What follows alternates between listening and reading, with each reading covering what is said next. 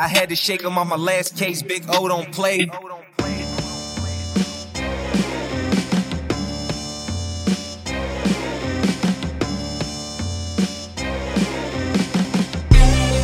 All right, guys, welcome back to another episode of the Musky Hunks podcast. I'm one of your 5 guests this evening, one of your 5 hosts this evening, Ryan Reed. We also have on the line tonight. We'll edit that out, Tom. It's fine. Nailed it. Yeah, Nailed maybe. it. We'll see. Mike's got me all nervous here, so we're And you just dropped the spoiler. You're all flustered tonight. No, I did not. So we are here on another episode of the Musky Hunks podcast, and we have all 5 hunks on the line. So we have our northern historian, Mr. Nick Fiesler, with us tonight. Good evening, Ryan. Glad to Hello. be here. How's oh my god, dude, I am Larissa blanking. feeling? How's Larissa feeling? That's what I'm going for. Like, how's Larissa doing, dude? Doing great. All How's right. baby Fiesler doing? He's on mute now. Okay. Do we need to start this over? I feel like we need to start you're this good. over. Doing good. If you want to restart it, go for it. Lump sum. Jesus. I'm sorry to explode my guy, but it's like no one's ever worked on TV here before. I actually can't believe what I just saw. Not now. Just, why does everyone all of a sudden have to move? I've had 2 fucking hours to move around. Wait 10 minutes. And there were 7 people there. I mean, Jesus. It's like no one here has worked on TV before. Roll sound. Rolling. All right, guys, welcome back to another episode of the Musky Hunks podcast. I'm one of your 5 hosts this evening, Ryan Reed. And look at this, we have all 5 hunks on the line. So we're super pumped about tonight. We have a special guest, and let's go ahead and see who we have on the call. So we have our northern historian, Mr. Nick Fiesler. Good evening. Good evening. Nice talking to you, Ryan. Good seeing you, sir. I know. No What Donnie else we saying. got? No Donnie saying hi, Nick. Hi, Donnie. You ruined it when you made us restart because you Oh, blew the dude. intro. This is the Well- secret. Take 2. This is the You're not take 2 supposed to intro. know that, Donnie. Well, I blew the So first we also intro. have Donnie, We the also have man, Donnie the myth, Swink. the legend. the sub bumper himself, Donnie Swink. Good evening, gentlemen. Good evening, sir. Live from the Beeve. Live from the Oh. Beeve. All's good. From All's good Beaver. in the Beaver Beeve. County, baby. What the heck, dude? All right. We also have on the phone tonight Mr. Tom Vanetta, the 2 Yellow. Crocs. No Crocs right now. Oh, disappointed. Good. I got to air out these sunburns from the weekend. You're looking pretty toasty. Oh, I'm roasted. I can barely move. I feel like my skin shrunk 2 sizes over the weekend.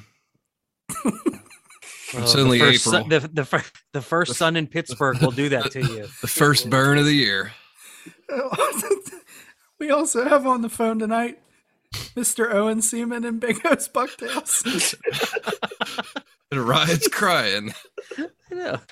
Good evening, guys. This has been pretty funny so far. Jeez. Good evening, guys. This has been this is going to be a good one here. Good one. Ryan's all flustered tonight Dude, because of our special guest. I don't know what's happening to me tonight. I'm losing it. I can't handle it. But it is good to see you guys for another episode of our podcast. So I'm super excited about it.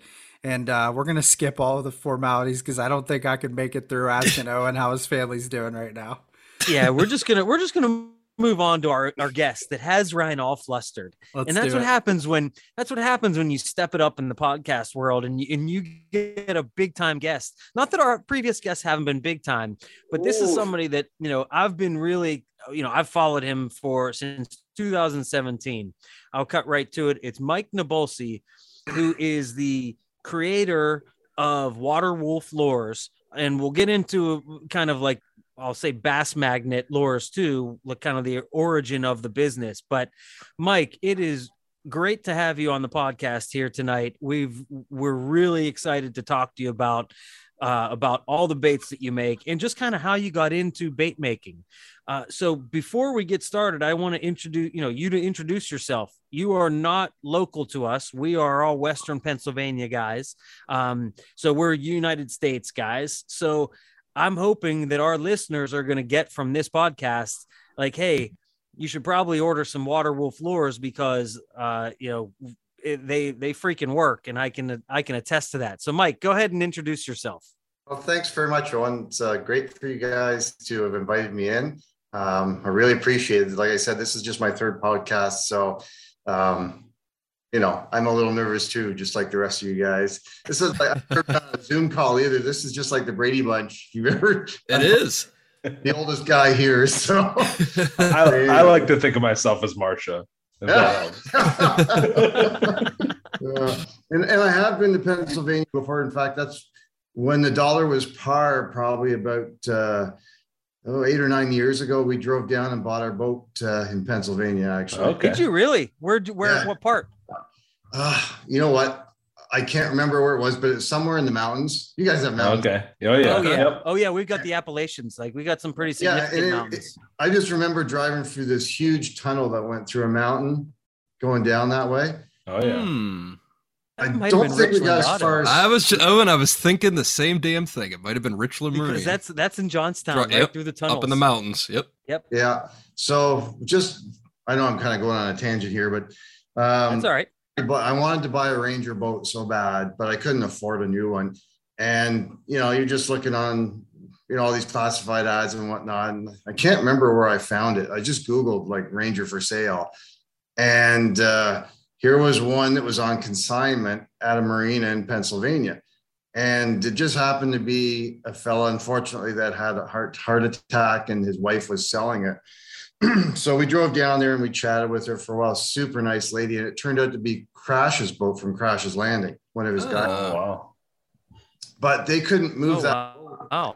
in that area because apparently everybody has John boats and they don't want to buy a 19 and a half foot Ranger. It just doesn't work out there. So The rivers are rough on Rangers down here. Yeah. So that was like a really good buy, and I love the boat. It's really good. So we've looked after it, and I've had it for almost 8 or 9 years now, and just keep looking after it because I can't afford a new one the way the price of boats are now. Oh, Anyways. they're not cheap. No. So just a little bit. Let's back up a little bit, and so where are you from? You were from Ontario, right? I was actually born in Germany. Oh, really? Yeah. And moved to Canada when I was 2, so I was told, and moved all around Ontario. My dad worked retail and in management, and we just moved all around Ontario and settled in Southern Ontario. And I think it was I'm trying to think, I'm so old now. Finished up high school in around the 80s, went to Natural Resources College, wanted to become a conservation officer. That was my thing. Went through college in Sault Ste. Marie, which is kind of Northern Ontario. I don't know if you know that area or not. It's near. Were you a fisherman growing up? Like before you went to college as a kid, were you fishing? Like, is that what got you into fishing. the outdoors? Yeah, I just love fishing I can remember in my earlier years when we lived in Toronto, there's a place called High Park, and they have a pond that connects to Lake Ontario. And I used to go there all the time with just, a little Snoopy rod or something like that, and catch bluegills and try to catch the trout that they put in there. They stocked them in there. That was pretty much where I got kind of hooked on fishing. And it carried on from there. So every time we moved to a new place, I found new places to go fishing. My parents lived up in Pembroke, which is probably about 2 hours north of where we are right now. And the walleye fishing is just awesome up there. So we did a lot of walleye fishing and brook trout fishing. And from there I went to college. But I found out after that government jobs weren't what I wanted to do, although I love the outdoors. And after 3 years of college, my dad said, well, here, you can't find a job in the government. You can go work for Sears, right? So I retail for well over 20 years. I worked with a number of different retailers. And when we moved down to this end, down to Shannonville, Belleville area, we started fishing. My wife and I started fishing. We actually met at a flying fishing lodge. I worked as a guide north of Wawa for a while. Oh, really? College. Yeah, that was great. That was something else. It's quite a lifestyle. I don't know if you guys have ever gone to a flying camp before. I have not gone to a fly-in camp. I've done 2 fly-in canoe trips with my dad where we would fly into the Quetico and canoe back out. But Yep. he and I always talked about doing one of these fly-in pike fishing trips to like, Saskatchewan or something like that. But it's never materialized. It's been pretty hard lately. Oh yeah. Yeah. For sure. So yeah, that's where I met my wife. Actually, it was at a flying lodge north of Wawa, and we just moved around probably for about 3 or 4 years, and then finally settled down where we are now in this area. And when we first moved here, when you live in Northern Ontario, you normally don't have a larger boat because most of the lakes we went to were all on gravel roads. So we had this pickup truck with a metal frame on the top. I don't know if you've ever seen it. You put your boat on the top of that, just like a 12-foot. We go around to all these lakes and go camping every weekend, that type of thing. But once we moved down here, it was a different story. So we ended up buying a bass boat, got hooked on bass fishing. And what got me started with soft plastics was the early 90s. There were a lot of bass tournaments in this area. Guys like Bob Azumi, I'm not sure if the name. Fishing Canada. I know. Yeah, absolutely. Yeah. So I had the opportunity to sit in as what they call a scrutineer it's not a co-angler. In some of the tournaments, you would just sit in the back and net fish and weigh them and do the live. Make sure someone's not cheating. Yeah, that too. Yeah, exactly. So I ended up sitting in with a lady angler from Burlington, Annie Zulian, and she was using these soft plastics. And when you're a bass angler, soft plastics are the rage. You're always looking for the latest, greatest color or shape, along those lines.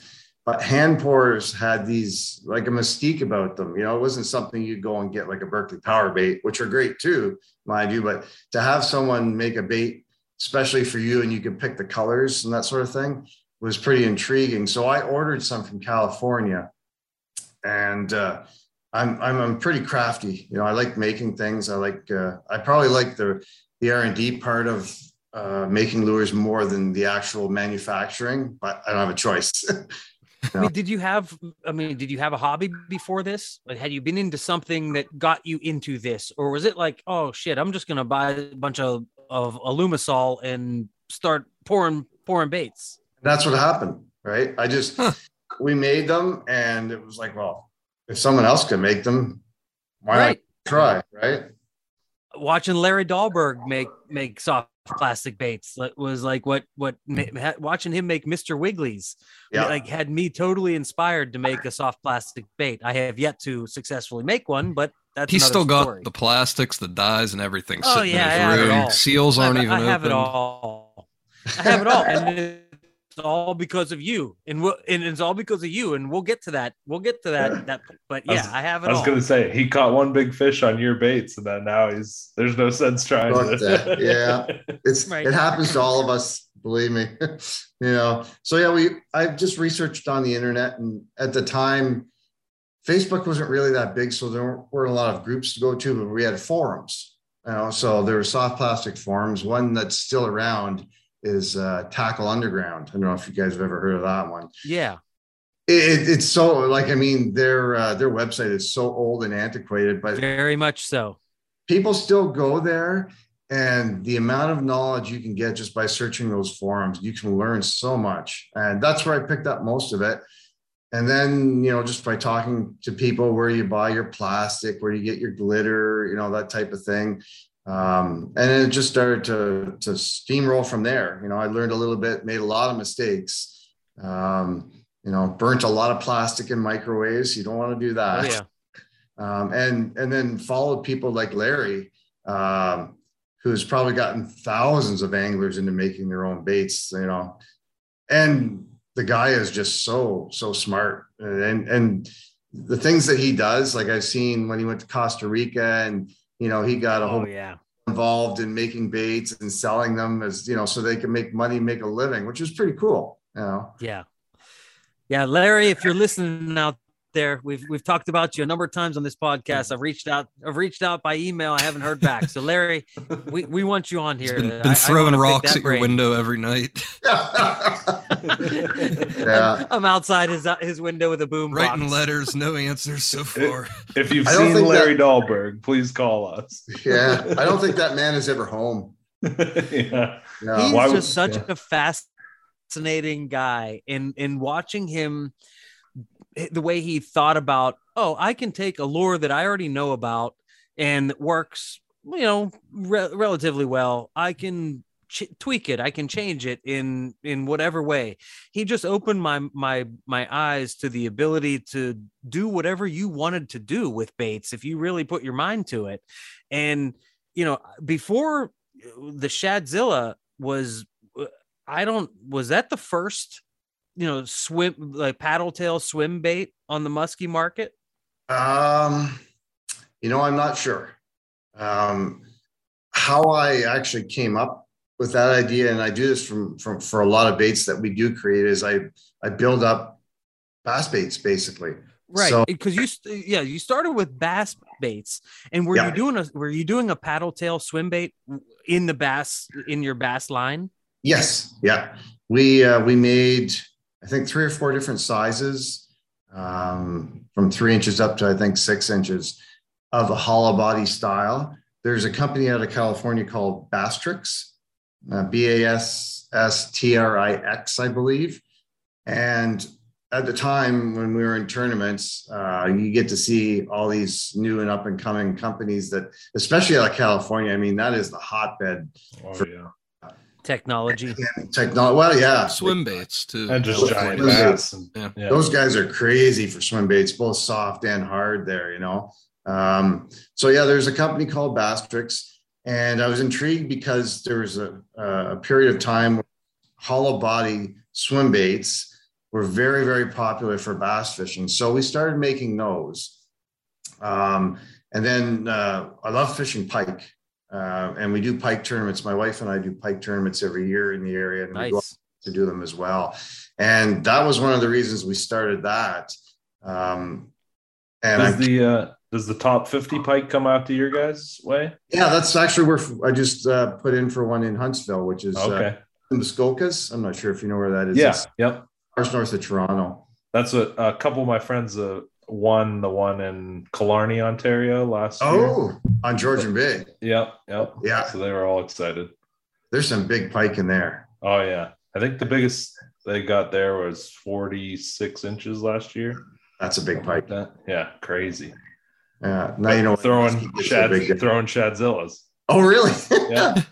Right on. Yeah. Yeah. I get guys from top 50 that will order Shadzillas specifically for that. And then, you know, it's that tournament angler mentality. You're not fishing for those 36-inch pike. They're not going to win the tournament for you. So you got to go for broke.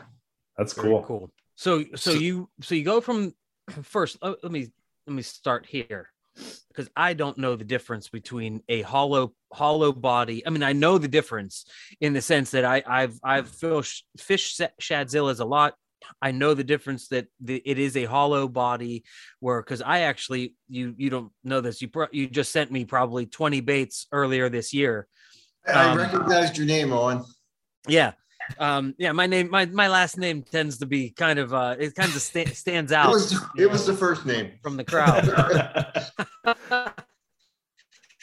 But I always order the unrigged version, because I have a whole bunch of the weighted rigs, because 5 years ago, when I thought about pouring my own, rubber baits, I was going to design one so that it would fit on that weighted body that you make, so that I didn't have to recreate the internal rigging system. I figured, hey, if I'm going to learn, I can learn based on this this body, and I never ended up doing it. So I had like 20 or 30 of those bodies laying around.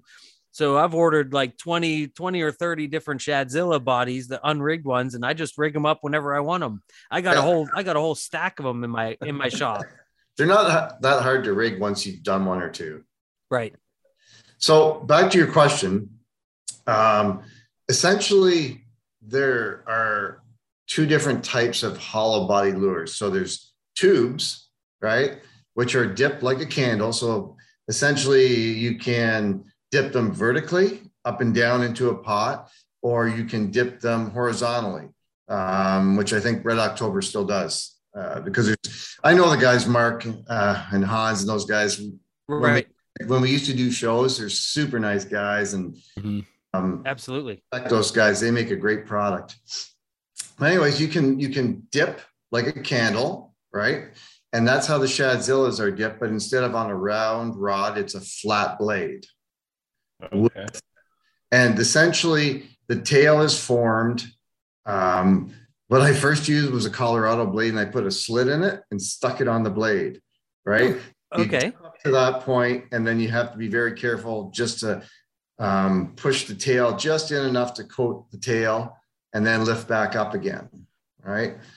And the Shadzilla is made, I think there's 5 consecutive dips for it, but each dip you have to pull it out, and it has to go on a rack and completely drip and dry, or well, I should say solidify. Cure, kind of, yeah. Yeah. And you trim off the drip, and then you put it back in again. So normally in a run, we can do about 750 at a time. Wow. But it takes a long time, because I would say 4 days to dip them all, right? And after they're ready to paint, the painting probably takes another week or so. And then after that, the eyes get stuck on, but you have to actually use a special glue so that the eyes don't fall off. Right. It's a little intricate. It's just things that we've learned as we've come along throughout the years. And then the eyes are actually coated in the glue too. So when we dip the final clear coat over top, they bond as best you can anyways to the whole body. And on that clear coat, just before we do that, the blades that we put in are X-Acto blades, and they go on the top of the bait, and they get stuck into it. And then when we clear coat over top of the blade, that's what forms the hollow fin on the top. So okay, so I'm trying to envision this, and I know exactly what you're talking about, because your baits have the opening at the top, that top slit. And so where that the top harness slit kind of goes in. That's right. That's where the harness goes down in, but that's where you put the X-Acto blades to. Yes. Okay. So when you're saying that you dip it 5 times, it's always in that same kind of vertical, or it's the bait is horizontal and you're dipping it vertically? So take like this.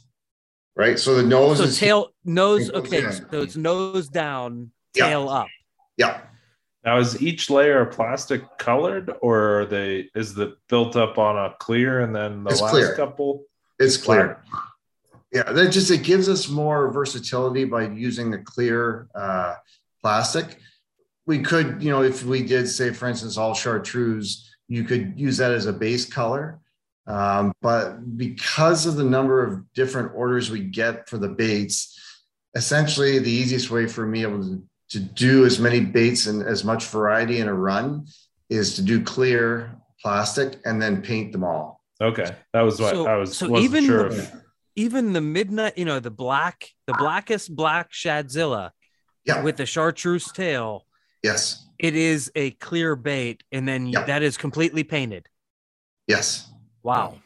And then has another coat over top of it to seal it all. Yeah. Okay. I did not expect that.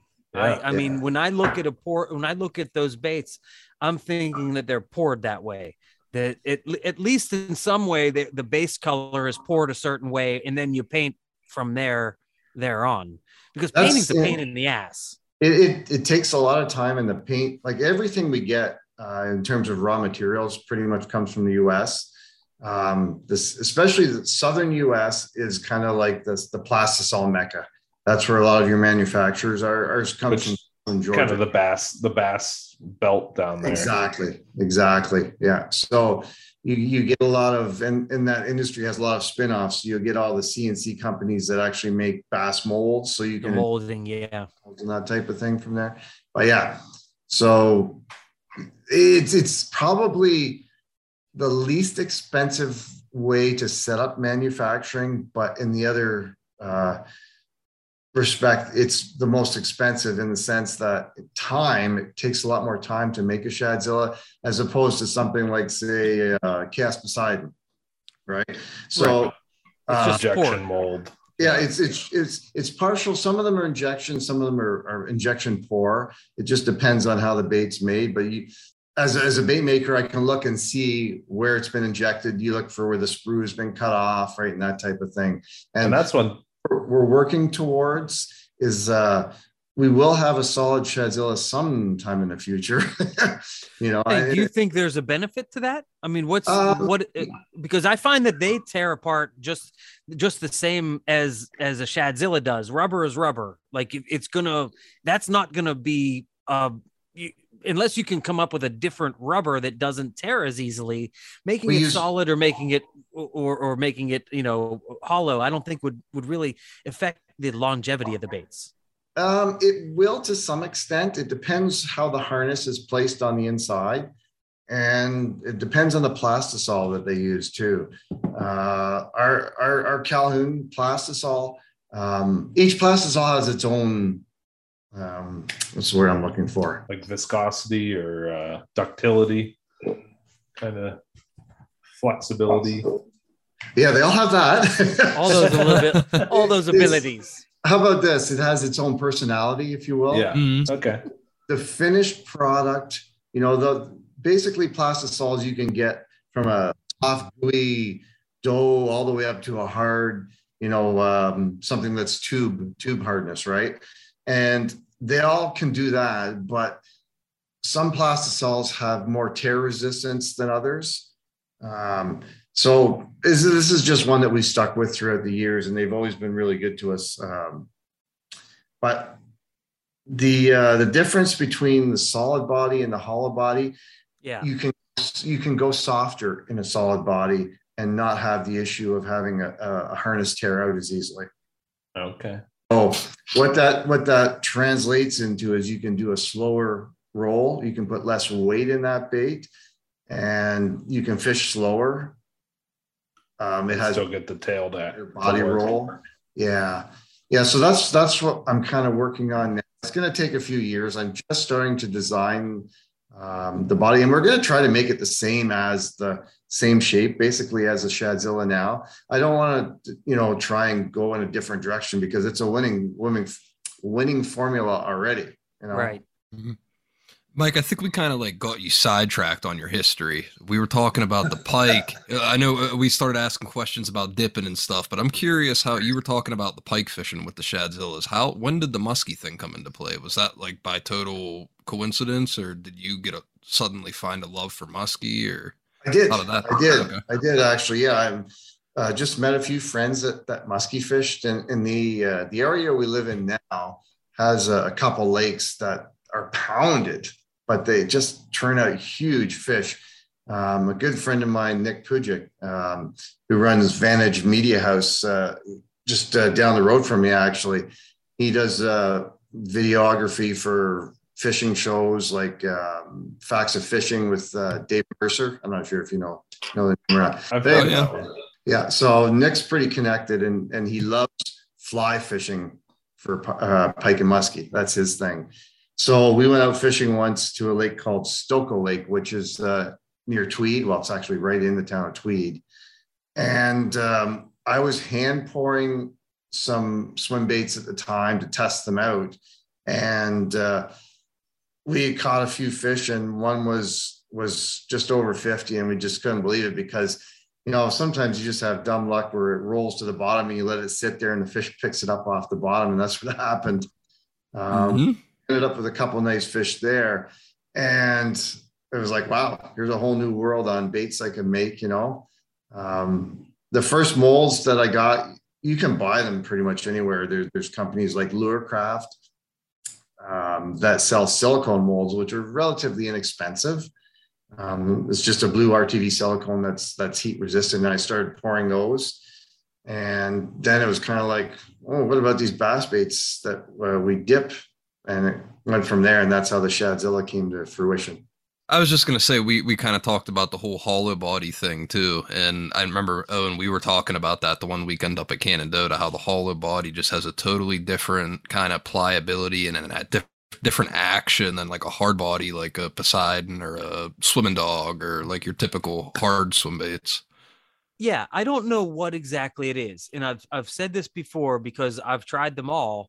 The first swim bait I had ever thrown was a Shadzilla. Caught a big fish on it, and when I came back to the States, I didn't have any Shadzillas. You couldn't get any Shadzillas. You know, at that time, I believe that you were pretty backed up on. This was in 2017, and so the only thing I could get that was similar that I wanted to go out and try was a Poseidon. So I bought a Poseidon. 2 Poseidons, and I'm out casting, and I'm like, man, this thing just doesn't feel the same. Like I'm thinking it looks the same. It's and back then I didn't have one slightest bit of the experience that I have now, which is still very little. So I wouldn't know the difference between 2 baits, but I knew a difference between those 2 baits. Like I knew that bait didn't cast as well. It didn't swim as well. I didn't feel as confident as I did with a Shadzilla. So I don't know what it is about that hollow body construction. It really has always made a big difference. Even the swimming dogs, I don't think fish the same way. They're all different body shapes and yeah. Different tapers to the tails, and there's so many different ways you can make a swim bait, make your head spin, Oh yeah. But yeah, they're solid bodies, and you'll find with some of those solid body baits, the plastic's harder. You probably noticed that. Makes them more durable. Yes. It does make them more durable, and what they have to do to make them swim properly at slower speeds is they'll taper down the tail section. So you notice that in both of those baits, they're slimmer than the Shadzilla is in that tail section. And that just allows the tail to rotate and rock the bait. So essentially they do the same thing. It's just there are intricacies to each bait. Maybe I'm wrong here, but I know musky guys are probably going to get mad at me for saying this, but I truly believe that bass guys know way more about soft plastics than musky guys. Because, I mean, soft plastics are like a bass guy's life. So I think coming from a bass background, that might have really made a difference. Maybe I'm wrong there, but no, you're not. Like, how long has it been? It's been well over 15 years since we started making them. Where we really started fishing them was Lake St. Clair. And I met a fellow by the name of Simon Barth, who has lake run fishing, and he's a charter captain he does Lake Erie and St. Clair. And when I brought one out to fish with him, he unlocked it for me. Really, we went out and we fished the Detroit River, and you guys have probably been there before. Haven't yet. I have not. I think Ryan is up there. Yeah, it's close, but yeah, I have.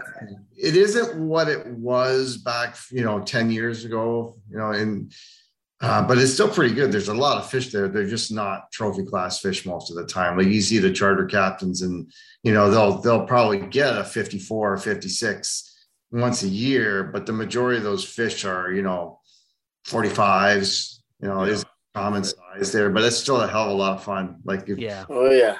And they're on, that place is just crazy. But anyways, so Simon took me out, and I remember launching in a place called Bell River, which is the Ontario side, almost the south end of Lake St. Clair. And I hop in with him and a couple other guys, and we're going out, and I look, and you can't see land on the other side. So I put a life jacket on, and we launch, and they're all kind of looking at me, and we go out about 200 yards and stop. and they just start, oh, we're here. It was like, what? And it's like, there's nothing. St. Clair is a bowl. Right. Right. But those fish, just sit on the bottom and look up and wait for those giant shad to swim by. And once we started fishing, I think I probably lost 10 fish until I finally got onto it. I was using the bass hook set. That's why, they're trying to break the rod when I set the hook, and I just wasn't quite at that level yet. So I put in, but it was a blast fishing there. I haven't been out there in probably 4 or 5 years now, but I learned so much going there. Just, the more fish you connect with, the more you understand about the lures too, right? Right. That's we've awesome. talked about that. Tom always preaches to us, like, even if you're catching trout, whatever, the more reps fish are you reps, contact, man.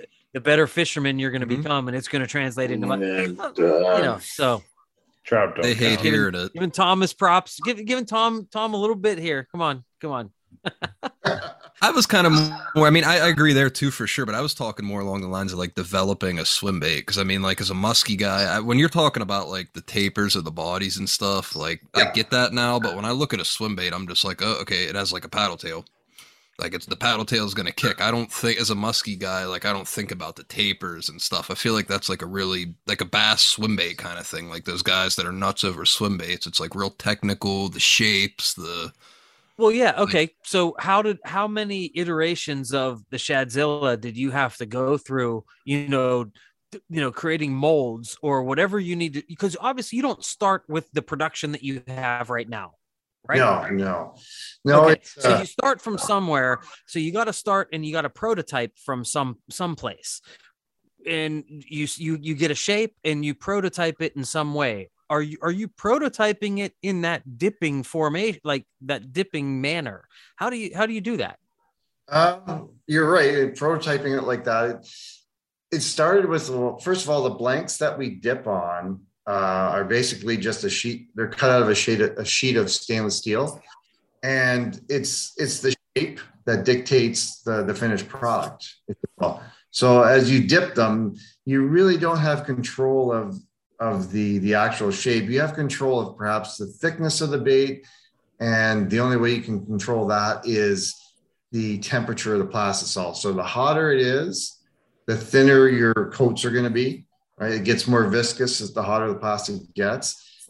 So you have to get that balance right, and at the same time, your thickness and your softness, the ratio has to be there too, because if you have a really thick bait and it's too hard, it won't swim. We went through probably a year or so where I made the baits too hard because I wanted them to last longer. Basically, I tried to do a multi-density dip bait. So I'd start with a hard section on the first dip and then go to softer plastic for the few, like another 3 dips, and then do a hard coating over top of that. But it didn't work out. So I had to go back because people were saying they'd have to swim them too fast to get them to swim properly, fish them too fast. So yeah, there's a lot of variations that you can go through. When we first started, it was just getting the blade size right, because getting them off of the blade is also another challenge, right? Tubes, because there are no holes, fins or anything like that, you can blow off with an air compressor. So all of our tubes now, we just shoot them off with air. But because it's got that fin opening, as soon as you pop air through the back end, that fin blows open, right? So you have to use a lubricant to get it off, which is a little tricky. But when I was first doing it, I tore a lot of baits. I can imagine. I can only imagine how much the R&D that has to go into that. Holy cow! Yeah. So you use a lubricant just to get the Shadzillas off of the mold, off of the dipping blank, if you will. And you'll see that in some of the pictures on our website or on Instagram, you'll see all the Shadzillas on a rack. Mm-hmm. Right. So basically what they're doing there is they're coat hangers that are stuck in on a plywood sheet, and they sit on an angle, nose up, so that the oil can drain out of them. Okay. And sit like that overnight before Mary and I package them, and then we take them all into her office and she rigs them all. So that's what she's doing this week. Nice. So, one of the things that I was wondering is, when you when you're pouring these baits, especially, I shouldn't say pouring, you're dipping these baits. When you the very first production model, you come up with model number 1, V1.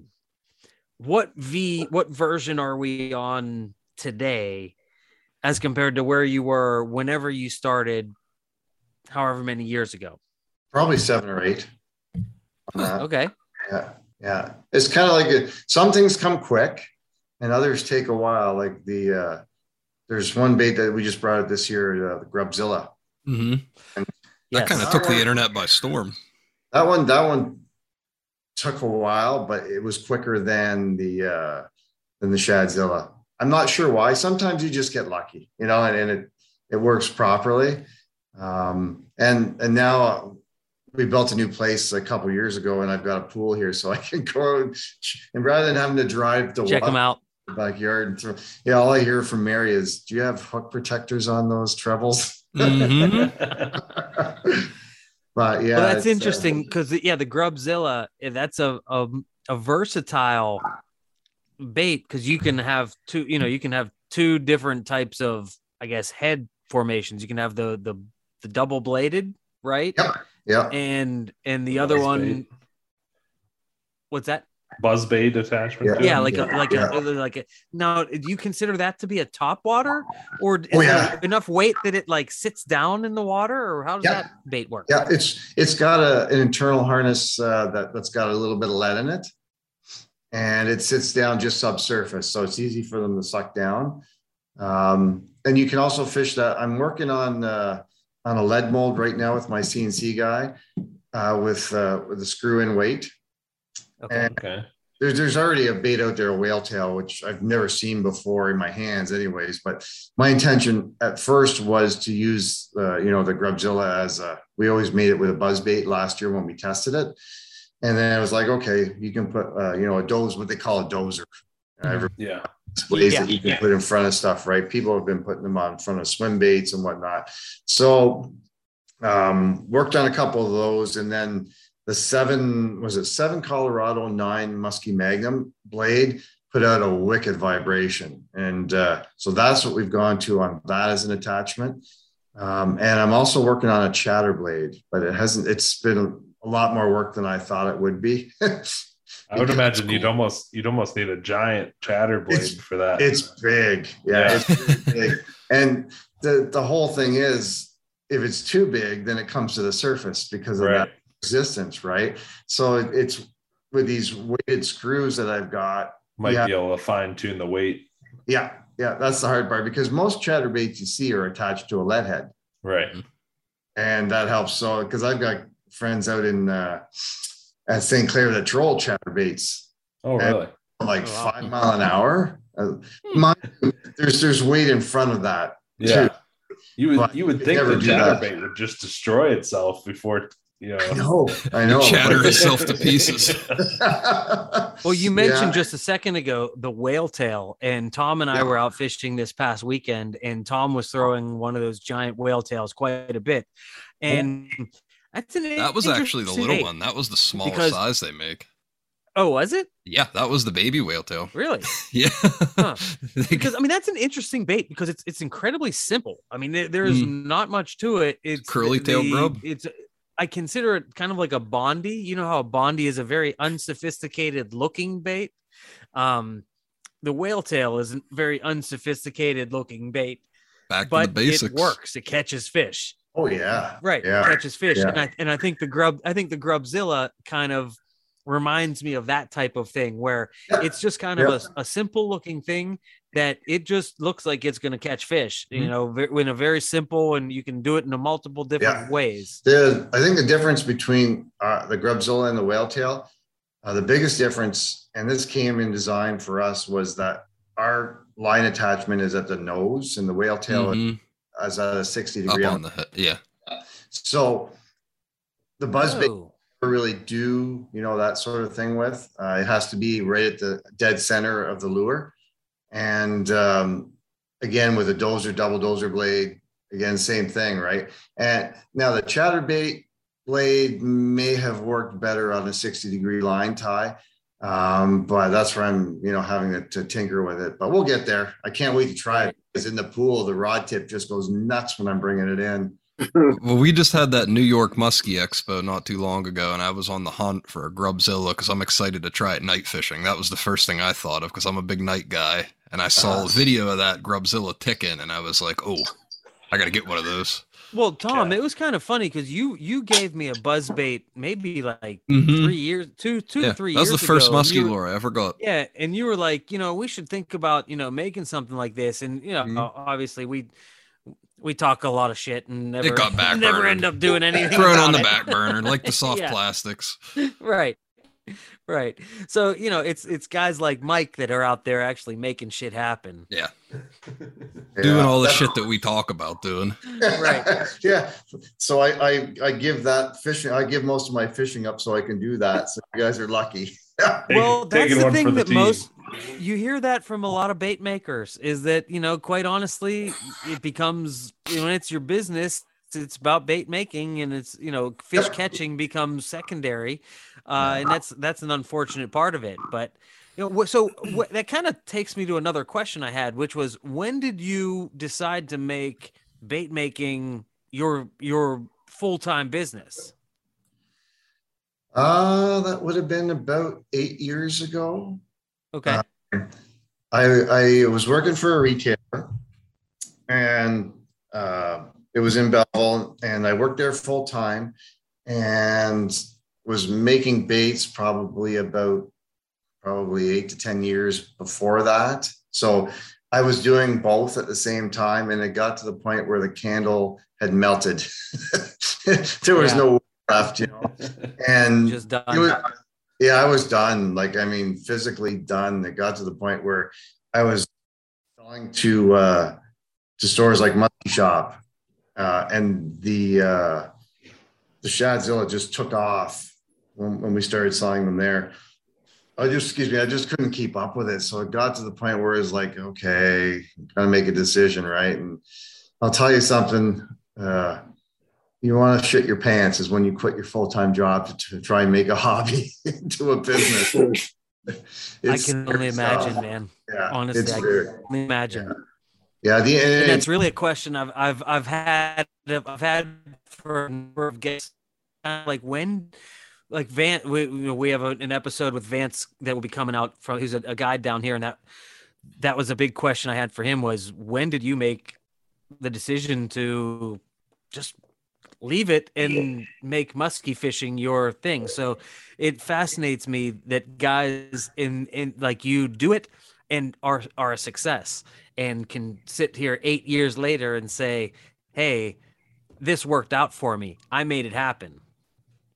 Yeah. It's commitment. You won't get anywhere. That. It's else in life. If you don't totally commit yourself to doing something, especially like this, where, your whole, my wife just had a baby when we were doing it too. Oh, wow. That was scary. We had some savings, and that went into floating us for the first 2 or 3 years, because we knew that, as a 2-person operation, you can't ramp up sales that quick. It's impossible. We had to build, a customer base and so on, and work on our website, because I knew that website was probably where the majority of our sales were going to come from in the future. I just didn't anticipate, something like COVID, because when we went 2 years ago and got into that whole website, probably got inundated. Yeah, it was crazy. Like, our sales doubled in a year. It was, now it's kind of tapering down a bit, and I'm kind of like, oh, that's probably a good thing, because I have time to go turkey hunting or something. Well, did you get started with doing musky shows, or like, how did you first break into how did you get the Shadzilla on the market? A combination of the internet and shows, definitely. Our first show was the Musky Odyssey, when it was down in St. Catharines. Okay. And at the time, we were doing a number of shows, and I really didn't know a lot about the Odyssey. So my wife Mary went down with her mom, and they got the Odyssey. Well, Gord Pizer was there, and he was doing a musky seminar, and it just happened to be about swim baits, soft plastic swim baits. So all I get is this phone call after he was done his seminar, and they said, "Oh my God, so we don't have anything left." They said they were just inundated after the guys got out of the seminar. It's like they get all wired up after hearing all this and want to try out a soft plastic swim bait. So it went really well, and then we did the Odyssey a number of times. I haven't made it. I think now, well, because of COVID, and this last one, it was not going to happen. Then all of a sudden they decided to do it. Last minute kind of. Yeah. And I'm going to go for sure next year, because it's just not only the selling part, but just the camaraderie of meeting fellow bait makers and guys with and met. I miss that so much. We've done a couple of podcasts about our experiences as newly kind of involved in that side of things, with me having a booth at a couple of events, and it really changes your perspective on things, and being able to talk to the guys that are out there making the baits. And I enjoy that aspect of it as much as, okay, I'm selling baits and making money. But then again, I have not, it's not my main source of income. With guys that this is their main source of income, I would imagine that type of stuff becomes stressful. You got to make, you got to make your nut. Yeah, I listened to your podcast. That was great. And a lot of truths in that podcast, that's for sure. I mean, I know guys that went to the last Odyssey, and, they're just starting out, and, we're messaging back and forth. How's it going? Are you selling stuff? What's the Odyssey like? What's the traffic like? And that type of thing. And, one guy's like, he had really great baits and he's just starting off. So not everybody knows about you. Right. And as you know, baits have to get proven before people start buying in numbers. So it was like, oh, well, I remember what I did the one time is like, go find a retailer, because they're always looking for new baits. Right. So he went over to a fella, and next thing you know, they dropped $1,000 on baits for him, and he made his money back on that turn. Covered his costs. Covered his costs. Yeah. I mean, and it's true. Like, it's easy to look at the guys at those shows that sell out, in a couple of hours, or that have a line there, and people think that that's what every musky bait maker, that's what happens to their booth. But really, that's only a handful of the booths. The rest of the booths are guys like me that are standing there, with their wiener in their hands, like, hey, you want to talk to me? It's been a really interesting experience, and that's why I like talking to guys like you that have you're a veteran in the industry. You've established yourself. I mean, how many baits do you make now? I mean, I know you got the Shadzilla, you got the Ratzilla, you got the Shadzilla different sizes. X, right. And then how much is it breakdown of like that you're still making bass lures versus the musky stuff? Probably 80 musky, 20 bass now. Yeah. Yeah. Right. Like we just, I used to make, if you guys fish bass at all, you probably heard of Senko, I would imagine. Oh, yeah. Yeah. So everybody in his dog makes them, and we made them for a long time. Not a simple bait to get right, because as you know, with a Senko style bait, you need a lot of salt content.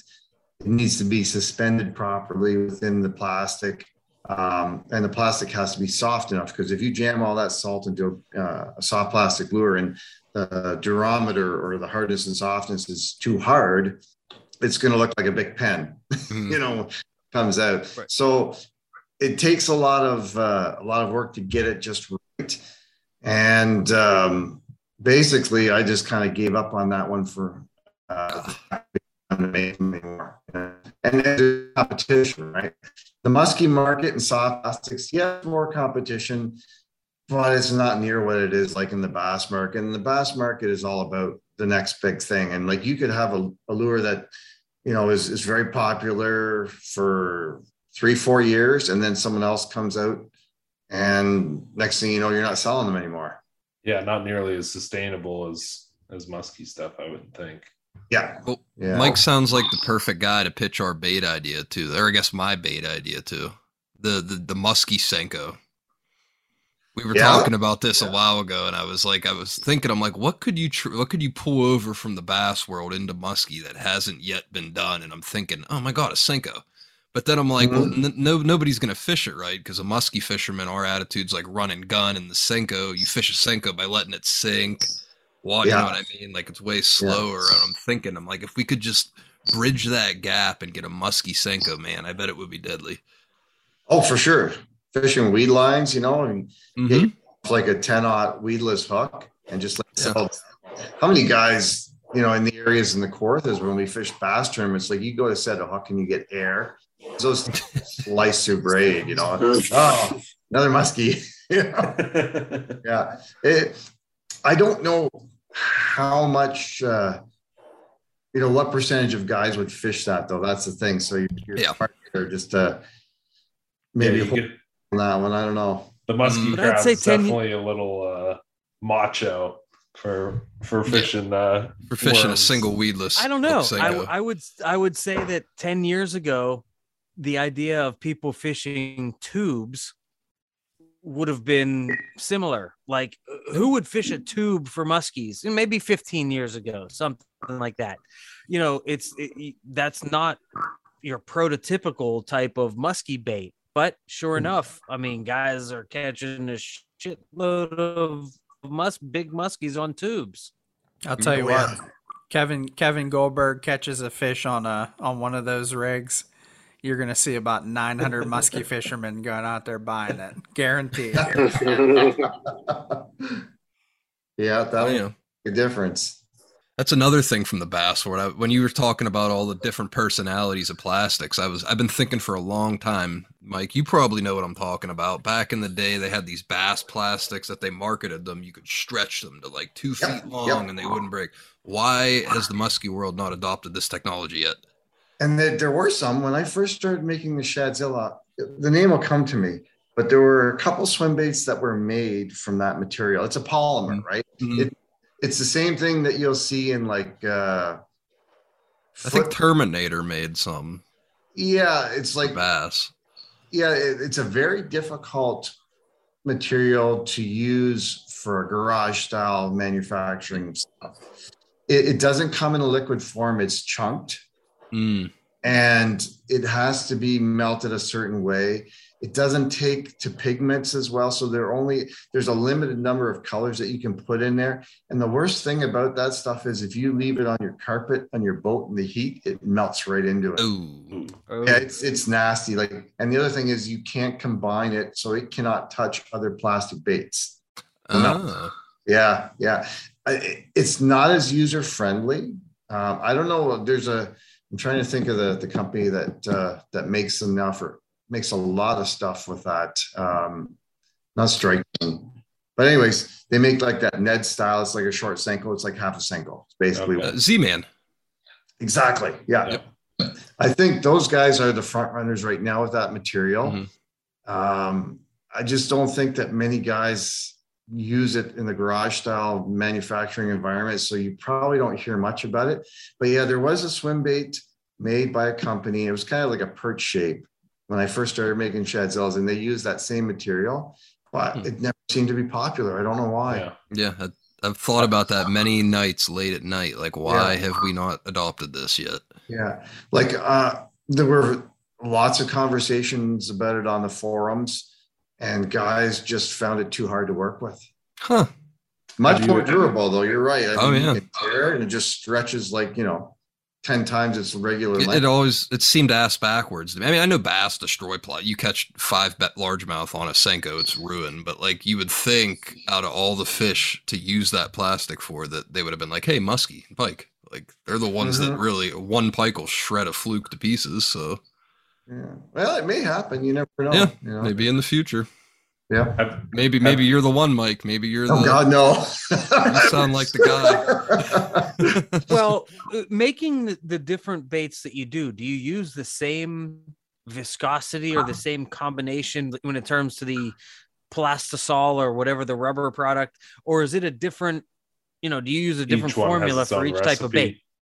So we when we bring in our plastisol, it comes in as a soft formula, but I buy hardener and softener separately in different pails, and we custom formulate the plastic to the bait.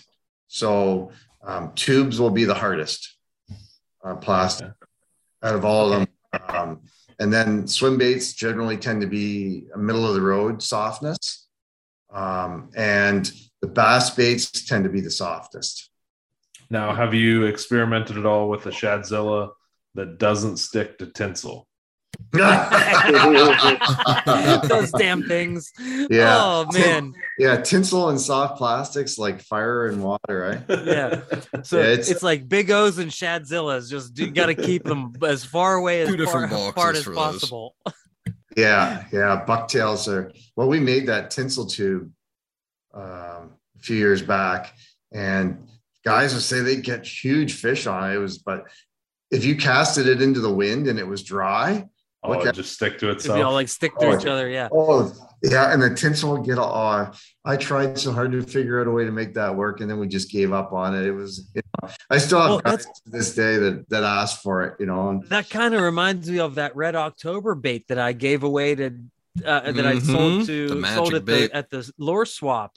It was essentially a tube with like a paddle tail, like a swim bait paddle tail, but it also had flash coming out of the tube. So it was kind of like an amalgamation of like everything.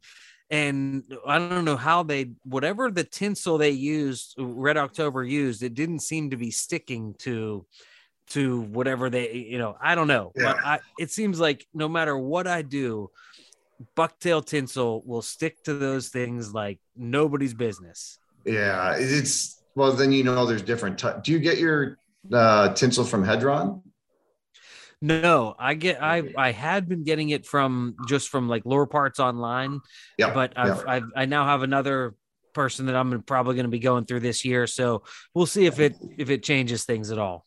But you can get different thicknesses of tinsel, so that's where you get that you lose the limpness and the stickiness, I guess. And some of it even has, I think, kind of a ridge through it, so it has surface area to contact. Okay. Yes, you can definitely tell that certain tinsel sticks to the rubber more than others. Yes. The tinsel that has more of the flash to it seems to be more pliable and it sticks more, whereas like the flatter colors of tinsel don't stick nearly as bad as the real flashy colors. Yeah, that's true. Let's talk about some of these baits, Mike, because I know we kind of got off on that and then got sidetracked. So it's not only the Shadzilla and the Grubzilla. I mean, you have the Ratzilla, and where did all these come from? Well, the Ratzilla kind of came, was that about 6 years ago, when we were just making the Shadzilla, and a few companies came out. Musky Innovations came out with their swimming dog, and Chaos came out with a Poseidon, and I was really worried because I thought, oh wow, we kind of came out with a bait that started, a following on swim baits, and I thought, oh, here we are making stuff, and it's like I'm so worried. And I talked to guys like Jay at the Musky shop, and oh, don't worry, if you're first to the market, you should be fine. And then later on in life, I actually started talking with I'm trying to think of the fellow's name from Chaos that owns Chaos. Rick. Yes, Rick. Awesome guy. Actually, just sold the company, I think. Did he really? I think there's new owners. Yeah, I think he's still going to have a hand in it, but I think there's 2 new owners. Yeah. Wow, super nice guy. And when I talked to Rick at the time, I was like, I was so worried when all you guys came out with this stuff. So it was like, okay, well, I'll just make a bulldog style lure then, but I'll make it better because that's what I like to do. I really like to tweak out bait. And yeah, I started making the Ratzilla, and because I noticed after we made them, the market's already flooded, right? Everybody's seen a bulldog, right? But they didn't know what the difference was between a bulldog and a Ratzilla, and that's where we had a hard time selling it. Or they had a lot of bulldogs and just didn't want to get back into like another version of it. Yeah, our Ratzilla has a jointed body. All of them are like a pro version of like a pro dog where they've got a jointed body, so you never have to worry about tuning it. We made the surface area of the belly a little bit bigger, so it had nice glide and didn't drop as fast.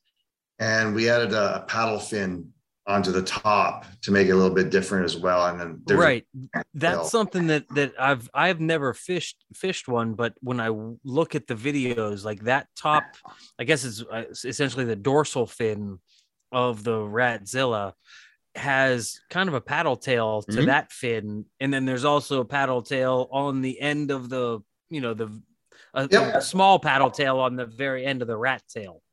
Yeah, it's a little bit different design. I mean, I don't know if it makes a big difference. I've never fished a bulldog other than trying it once. So I just find that the difference is we try to make all of our baits a little bit softer. So when they're in the water, if you pull the lure from side to side, it'll turn more naturally and have more of a natural look to it in the water. When the bait's softer, again, you can slow it down more and still get action out of the tail. That was another thing that was quite important. And because we use that different type of plastic, we can soften it and still have the tear resistance. So you get a lot of fish out of a Ratzilla. No, I mean, without even saying like how soft they are, that's like exactly what me and Owen were talking about. Like just putting them in the water side by side with other baits, you can tell there's just I mean, we haven't used the Ratzillas, but even the Shadzillas, they swim entirely differently. Yep. More lifelike, or something about them is weird. Yeah, I think with the body too, one thing I was going to mention is there's been different types of lures that they're not completely hollow. They have like an opening right down the top and the bottom. The Man's Lure Company is another bass company, and they made a fluke, but it had a full body to it, but there were slits all the way down the top and the bottom, and it was hollow right through, right? It was kind of weird, but the action that had, right, because you had water inside the bait, it had the ability to be more flexible. And I think the Shadzilla, because it has, water that does fill on the inside, allows it to move a little bit more fluidly than a solid body bait. No doubt. That's for sure. It's very apparent when you see them in the water. Have you dabbled with any of the like the leader rigs that some of the people I know, like Nabulsi makes that hog collar? It's kind of formulated to pair with your Shadzilla. Yeah. Johnny makes a great bait. So we make, and it was kind of out of necessity because he sells a lot of, the spinnerbait style baits that you can attach on there. And we had people asking us to send them to him. And we had this, mutual relationship where people would want to order it and then order ours at the same time. And it got to the point where it's like, I let Johnny know out of respect. I said, I'm going to make something, just to put on our baits. So we have one called the Bladezilla, which essentially has orange, chartreuse, silver, and white. We do those colors. Nothing, fancy. The lead that's on it isn't painted. Like a lot of these guys take a lot of time to make those front end spinners look really nice. There's another guy over on the Ottawa side, Mad Chase Lures. He's just started. And like he powder coats everything, and beautiful, right? But ours was more out of necessity, just because customers were saying, "Well, I don't want to spend shipping, the money on shipping twice." So I was like, "We'll make up something, but it's going to be bare bones, and then you can throw it in front of pretty much any lure we make." So yeah, I think there's like a casting version with no lead on it, a 1, a 2, and a 3 ounce. That's what last fall we had a couple giant follows on Shadzillas with those in front of them up on Lake Nipissing. And it was a awakening for me. It's quite a trolling bait. Yeah. Like that. Like one of my favorite areas to fish now is the St. Lawrence. It's a big learning curve to fish there, but I have not seen a muskie fight as hard anywhere in Ontario as the St. Lawrence. I don't know what it is. I'm sure some of it has to do with the strain of fish. But those fish, like the amount of strength that they have compared to like a Kawarthas fish. Or Lake St. Clair, It seems like any of the ones that live in current all the time have just crazy phenomenal power. Yeah, phenomenal. Athletic. Yeah. Yeah, like you hook those suckers, and we were out there this summer. I got out with a friend of mine, Sean Ryan, and he had not been in that area before, and he hooked a 47 and a half, 48 or so, and it came out of the water like carping twice. It was just like, stay on, you know, it's like, and he landed that one, and it was a beautiful fish. I mean, it's, for me, when I go fishing, you know, and I only get out probably 6 to 8 times a year for muskie, which is not enough. But just to take someone out and have them, you know, have that experience, like, oh, I just love watching other people catch fish. I'll hook a fish and lose it, and it's like, yeah, it's not a big deal. Not like it used to be. It really used to upset me. Yeah. And now it's like, you know, I saw it. That's good enough. Yeah. Show someone else something new, and it's it's a life experience for people. You know what it's. As people start musky fishing, you know, a lot of people don't understand the rush of catching a fish that big, you know, and seeing it in the boat. It's amazing. Oh yeah, that's Donnie and Tom here, I think, are making their first trip up to the St. Lawrence this summer. Yeah. Oh yeah. When we're done the podcast, just send me a note, and I'll chat about that. I don't want to get lynched by even talking about any spots. Right, yeah, that's I want the secret, You know, St. Lawrence color though. That's what I always like need. to help out friends. That's Good, awesome. good. That's awesome. So where I wanted to ask this a while ago, but I forgot about it. The Zilla, the Shadzilla, the Grubzilla, the Ratzilla, the Bladezilla. Were you a Godzilla fan, or is this just is this like I don't where know. did the name come from? I just think, because I was in retail and I understand branding, Okay. it was one of those things, you know. Yeah, it also, Bates, I don't musky. know where Shadzilla came from. I knew, you know, big. It's that type of Yeah. thing. So, It rolls off the tongue well. I didn't know if there was a further, deeper meaning behind it, or just because it sounded good and fit the brand. that's it. I mean, it all kind of comes together, right? I didn't know maybe if you were like a diehard Godzilla fan with like Godzilla statues and movie artifacts and. No, I've seen most of the movies with Mothra and all the large creatures. But no, I think it's more of a branding thing. It's just, again, working in retail, it was just how do you stand out? There's a number of ways, and you want people to remember and come up with, you know, some interesting color names. We're working on one right now for the Shadzilla. So we've got a couple different ones. The Ghost series that we're working on. So you've seen Ghost Walleye. Yeah. Maybe after, if anybody's taking a break, I'll go grab one and show you. I don't know what's going to look like on camera to show you guys, but we've got a Ghost Shad, and I got holographic purple. It's just wild. So for clear water on the St. Lawrence, it's just going to be killer. That's a Donnie pattern. I just did a few of them up just to test them out, and they look good. So I just had to order the glitter. And, well, that's a good point. I mean, your colors are some of like the most expansive, I think, out of any soft plastic maker I know of. How does that work? I mean, I imagine that's a pretty crazy process, honing in a couple dozen colors and. Yeah, it gets out of hand. So my wife tells me. I bet. Yeah, she's the helper. She's the color R&D. Yeah. She does. Like I say, Mary does all the rigging. Like when we go to the shows, and she sits at the table and like puts the harnesses in and the split rings. Everybody watches and they go, "Oh, my God, cool. How can you do that so fast?" Practice makes perfect. Right. Oh yeah. Like she'll rig probably 700 baits in the next week and a half. Wow. Awesome. Yeah. She come up with this color. Oh, and this one's my favorite. Yeah, just for the record. Black Perch. So far.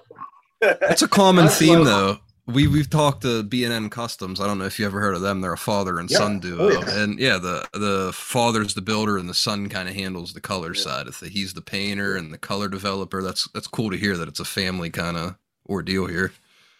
Yeah. It's it's not without its frictions at times. Oh, I'm sure. I'm sure. You know, but we worked really well together. It was something we weren't quite sure how it was going to work out in the beginning when I decided to quit my retail job, you know, but Mary works hard at it every day, and she does all the accounting and as well as the shipping and packaging, and gets that stuff out. So she does the actual painting, or no. So she'll okay. do. So I'll basically get all the baits ready, and she'll help me take them all off when they come off the dippers, and then they'll go into the office, and she will put all the rigs in the baits and put all the hooks on in the packaging in the boxes, and then do all the shipping. Wow. Okay. And it's just you two guys, you and your wife. And my good friend, my neighbor Bruce Garnett, who lives on the road, who is an absolute musky nut and also loves to build lures. So yeah, he's probably here more than he is at his house. That's amazing, because I mean, looking from the outside in, I see clamshells and packaging and stuff, and I'm picturing like some big like factory. And hear that it's a 2 or 3 person operation. That's amazing to me. That's absolutely amazing. Yeah.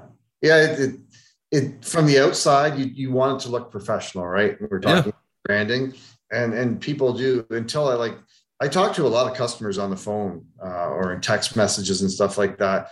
And once they start, we have a conversation, they understand what we're all about. Sometimes people are wondering why there's such a backlog. And then you say, well, here's 750 baits, and it takes 3 weeks to get them from finish. 6 hands, finish, right? Yeah. Wow. So, it's incredible the reach you guys have. Do you have you shipped quite a few like to the European market for pike guys? We used to do, when we started out, we sold a lot to Germany, a lot to Belgium, France, Sweden. There were retailers there that we sold to. And then the shift moved back to North America for some reason. Like there wasn't that much demand in the beginning. It was more about the you've probably seen some of these pictures of the pike that are caught in Europe. Oh yeah. Yeah. They're as bigger than the musky we catch here. I know, it's crazy. It's phenomenal. And the soft plastic market there is fairly large, but don't build the lures the same way. So yeah, they have a weird rigging system, way different. Yeah. Well, the smart external zonker, rigging. The smart zonker that's the one that I think of when I think of the European rubber swim bait, and that has that funky external rigging system. Yeah, and I think that in and of itself scares American consumers off. It's weird, because you see retailers that have picked up those style of baits, but they never take off. Mm-hmm. It's more the stuff that comes from Europe that's like wild and crazy, like the duck and stuff like the bat, that type of thing. It's a novelty bait. It's a shame because there are some fantastic bait makers over there, and the paint jobs are just phenomenal. Oh yeah.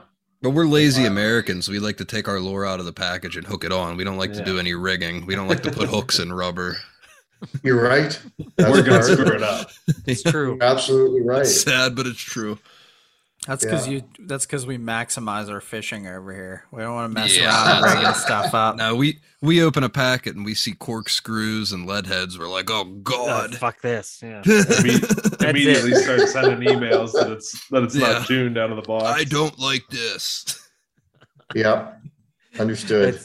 That's the American consumer for you. That's another thing, like we talked about the stretchy plastic. That's another thing I don't understand why we haven't adopted that more. Because I mean, you're better hookups. I mean, the fish can't get leverage to throw a bait when the hooks pop out and you're fighting it on an external harness. It may happen, Z-Man may branch out into the musky world. There's room. Right. I think Mike, there's room for someone to find that. Yeah. You'll learn that Tom, for some reason, thinks that he always knows more than everybody else, even if it's something that he knows nothing about. What? I mean, that's accurate. I'm saying the Euro guys are light years ahead of us on rigging and soft. Like, The Euro guys, I mean, I'm fascinated by their entire take on things, you know, just because it's not the sport fishery that we have here. I mean, you talk to the guys in Europe, it's like this very strange subset of fishermen that are sport fishermen, whereas here in America, the majority of us are sport fishermen. The minority are, you know, any type of, I don't know, commercial fishermen. It just seems like in Europe, there's not nearly as much sport fishing as there is over here. No, and the cost and the ability to fish in Europe, very expensive. Yeah, licensing is crazy there. Yeah, and access. Really? Yeah. Most of the land is private, you know, so you essentially have to belong to a fishing club in some cases. Tom would never pass the test to get a license. No. Well, we've joked about doing, part of the plan is to have Hunks International over in Italy or something, in Geneva, Switzerland or something, fishing for gigantic European big 45-inch pike. Yeah, that's a pipe dream. I think we just stick to trying to get all the hunks into Canada at one time. Right. We just got to get us to Canada one time. We can't even get them all at Canadota for a whole week. I know. I was thinking the same thing. We can't get all 2 hours away. You want us to go to Italy? Can't even get them on a podcast half the time. Let them go to Italy. A guy can dream. Come on, a guy can dream. Yeah, I can't get too far along into this. We're an hour and a half into this already, and I have yet to tell the story of the fish that has, more or less changed my life. The Shadzilla herd around the world. The Shadzilla herd around the world, absolutely. Yeah. So I want to at least give that a little bit of coverage, because I know Mike's probably never heard the story, but it's 2017.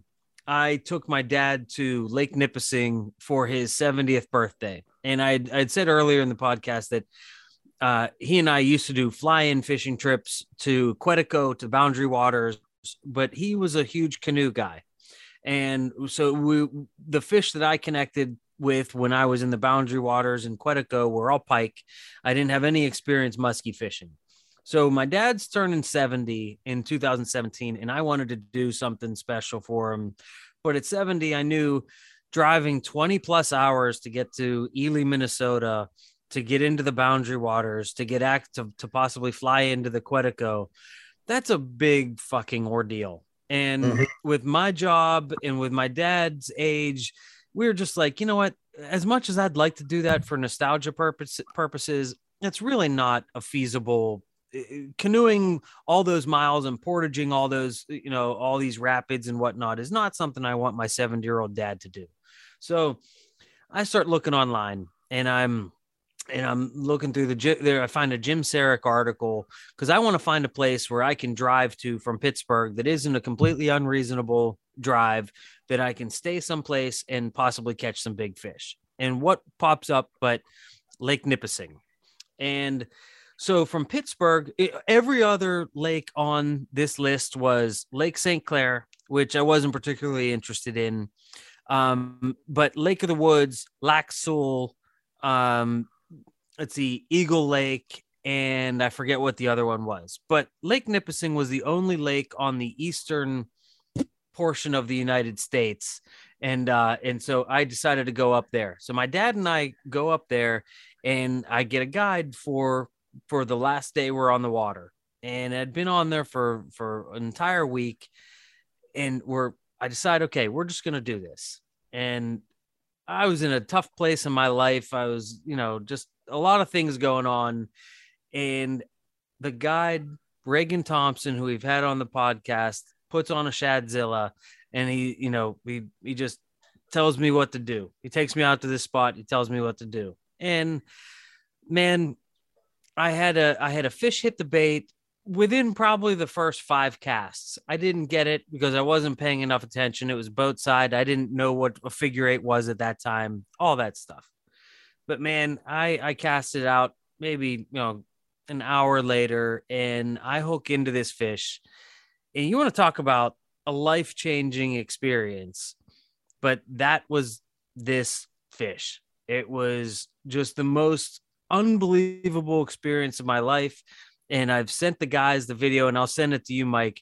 But there's the video of this fish breaching, and you can see the shadzilla like flopping around in its mouth. And I am so lucky that it didn't throw that shadzilla. But man, it changed my entire,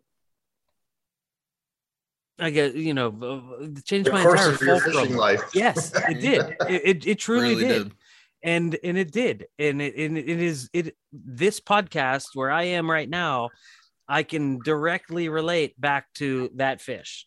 1,000% I can relate back to that fish, and therefore I can relate it back to shadzillas. And so I think that is an incredibly impactful thing. And part of what we want to do in this podcast is kind of emphasize the important stuff, the stuff that really grasps you, as opposed to, oh, I went out and it was 63 degrees temperature and I was watching the water column and, I caught this is a more visceral type of thing. And that fish literally changed my life. And so you didn't have any idea that the bait that you were making when you made that bait would change someone's life. So as a bait maker, as the very small bit that I am making baits, I guess that is kind of what I can hope for, is that maybe someday somebody would catch a fish on my bait that might change their life in that way. And I personally have to say thank you for, again, you didn't know anything about it, but man, that bait you made changed my life, man. You're very welcome. That's a great story. You didn't say how big it was. 54 inches. That's a monster. Beautiful fish. Yeah. 54 inches. And it was every bit of the, like, it was a heavy 54 inches. We didn't girth it, so I can't say for sure exactly what exactly it was, but man, this thing was like, it was kind of like it was waiting out there for me. It was kind of meant to be in a way. And it saw Sarek's boat go by and went, nah. That's not my guy. I want the guy who doesn't know how to do figure eights. Better chance of getting away. I want to bite. My man. Yeah. It really, you don't think about when you're in your basement or you're in your shop or you're heating up plastic in a microwave, or, do you ever think to yourself, man, this could be something that absolutely changes someone's life? Not as much as I used to, but I'll tell you, one of the reasons that I really kept going at it was for stories like that. It just gives me purpose, if you will. I mean, you gotta make a living when you're working, right? But to have the appreciation from customers means a lot. It really does to us, and that's why we always strive to come up with unique products that guys have success with. And we are all here in Pennsylvania, so not only are we United States, we're in the States, but we are in also a small area down here.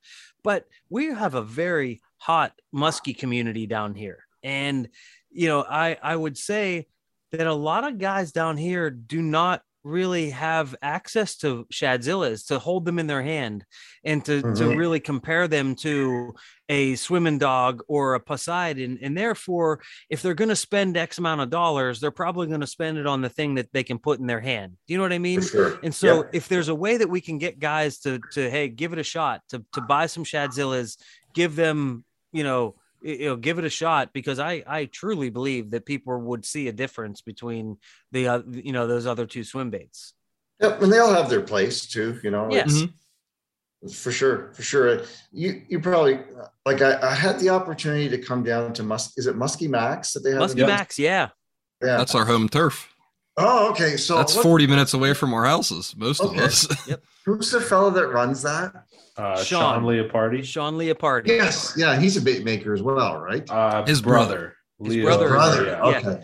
Because his brother is Todd Leopardi, Yeah. Yes. He makes all kinds of different, and which baits that guys up in Canada have been using. Yeah, I met them at one of the Odysseys, and he was actually just starting Musky Max at the time and handing out invitations for builders to come to it at the time. Okay. And I just don't. What I have to figure out is the customs implications of going down there, because I know for guys that come from the U.S. Selling product at, say, the Odyssey, they're a lot more lenient to Americans coming in to sell product than vice versa, which is, so I have to figure out the details on that, because I'd like to go to Musky Max. I'd like to come down to the New York show. I heard was pretty good too. Yeah. But yeah, shows are a lot of fun, and get those things out there and people can actually physically handle the lure, which is, you're saying that's customs the big deal. now. I was picturing a bunch of customs agents slicing open Shadzillas looking for drugs at the border because they're hollow bodies. Cocaine. Yeah. Sir, this bait's hollow inside. What do you have in here? You've been stuffing in these things. Yeah. Yeah. But I really think that that's important to a musky fisherman, is being able to put your hands on something, because nobody really trusts it until they know what it is. And it's even harder when you go on a Canadian website and you gotta, figure out how much it's going to cost me to ship and how many weeks is going to, I think it kind of just turns a lot of guys off, where if they just gave it a chance, I think they would be pleasantly surprised. And you're obviously busy enough, Mike, like you're behind in order, so to speak. Like, you've got you're not looking to increase your business right now. I don't know. I mean, or are you? I don't think it's physically possible. Yeah. So you're at the maximum possible expansion. Yeah. We've plateaued, I would have to hire people, and I never wanted that to be in the cards, to be honest with you. Like I talked to friends of mine like John Bondi, who is also working all the time, and then he guides. I don't know how the man does it, because he's constantly working and at his shop, and he's got, I don't know, 3-4 guys there. I've been there. He's got a nice setup down in the St. Clair area, and then he guides for walleye and muskie. It's probably his best way to get out and get away, though, too. Come to think, at least he gets to go fishing, right? I feel like hiring extra people would have a whole nother challenge of like quality control and yeah. The worst issue for me is because making Shadzillas has a lot of steps to it, and there are ones that you just can't replicate easily, as opposed to, like, say, a Grubzilla, where you just heat up the plastic, you inject it into a mold, and you're good to go, right? And again, that's where we really don't paint them. You just put the color into the plastic and shoot it in, and it's a simpler bait to make. And like that, and that's one of the reasons why I want to, try and come up with a solid body swim bait sometime down the road. Because like Rick at Chaos, who sold his business, I'm not going to do this forever. So what I'm trying to do is just build a business that can be easy for someone else to take over, rather than having to figure out like temperatures on dipping baits and what colors to paint them and that type of thing. Right. So that's my plan down the road, but it's hard to do because there's just so many other things going on, but we'll get there. Yeah. Are there any new baits in the work for later down the road that you're allowed to talk about? Well, I could, talk about them, but I think really right now I don't know what else we could make. Yep. So where are you, like, in terms of your sales? I would bet that Shadzilla takes up a good portion of it, but in terms of Shadzilla, Ratzilla, what's your, or do you sell more of the Shadzilla juniors, like those little guys? I would say it's seasonal. So wintertime, we sell more Shadzilla juniors, particularly to guys that go fish tarpon. Oh, really? Oh, really? Yeah, it's bizarre. Like, it started. No shit. That's pretty cool. 5 years ago, like, I can't remember which guide it was, but there's a lot of musky guides in the northern U.S. that go to places like Marco Island. That's a hot spot for tarpon, and it just started with a few guys. I'm trying to think. There's a Hammerdick, maybe. Oh yeah, definitely. Yeah, he was one of the guys that started that trend. Thank you. so it's the junior and not like the regular Shadzilla. No, the junior, because I'm trying to think of I think it's mullet. Yeah, or pilchards, and there's a bunch of. Yeah, there's like those small little silverfish. Yeah, I think mullets. And that's what the tarpon feed on when they're migrating, I guess, through the areas. And there's just like, I've seen pictures and these things are massive. Mm-hmm. And I was just surprised, like, the makeup of the Shadzilla Junior, like the hook, the top hook, and the harness that comes out of the bottom are separate, but we use a hard lead. So those, and they held up for tarpon. So when I heard that, I was like, wow. Yeah, really real torture test to have that's a hell of a 150 pounder on there. Yeah. So you pour all your own lead and why, like, so you do all your internal harnessing yourself. So you're pouring the lead heads and you're bending all the wires yourselves. And I used to bend it all by hand with a wire bender that we modified. But then it got to the point where I had to farm out to CNC wire benders, and now we get them done like that. It's just, everything is uniform. It all fits. The wire forms fit into the molds properly. So basically, we design the the wire form, and with hand in hand with our CNC guy that cuts our lead molds for us, so that everything fits in there perfectly. Because speaking of Todd Leopardi, we talked about him earlier. One of the things that I've noticed on his Instagram page, his Instagram post. So sometimes he'll do a thing where he'll say, one bait gets touched 52 times from start to finish. Like that's how many times it gets handled from the time it's a block of wood until it's a finished bait. And that's always that's something that's always mind boggling to me. How many times you have to pick something up and handle it or dip it or do whatever. I mean, how many different processes are there in creating a Shadzilla from start to finish? Like we were saying, the dipping, which takes, like, in a run, like I was saying, there's 750 baits or so if we do a full run, which includes Shadzilla Juniors, Shadzillas, Magnum Shadzillas. There's also the Shadzilla X, like a jerk bait, it's almost like a Mr. Wiggly, but it's hollow. Mr. Wiggly, yeah. Yeah. And then there's our vertical jigging Shadzilla V, which is kind of like a Bondi bait. Again, it's hollow. So if you do a full run, there's probably, like, if I did all those baits in the full run, there'd be almost 900 baits. And that takes time to dip, so we're probably, if I did a full run like that, it'd be a week. And then there's the painting process, which would be another week and a half on that size of a run. Then putting all the eyes and the blades on, and then clear coating them. So, like, if it were a full-size run at 900 baits, it'd probably be close to a month. So, wow. So it's touched a lot. It's not very productive.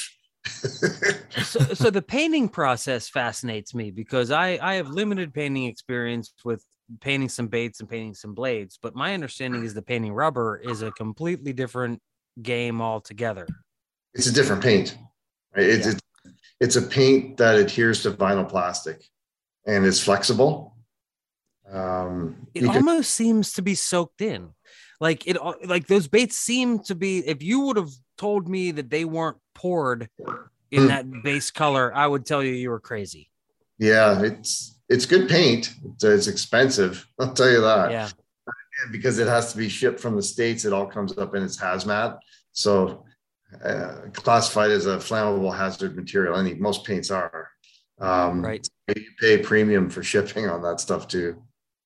But it's probably as toxic as automotive paint. You have to be very careful with it. The fumes, the thinners that are in it, the fumes are very, very toxic. So I've always worn a double cartridge respirator for organic vapor. Very, very important to use that with that type of a paint. And do you have a good, like, circulation system in your shop? Air circulation? I have a huge exhaust fan with I'll send you guys pictures.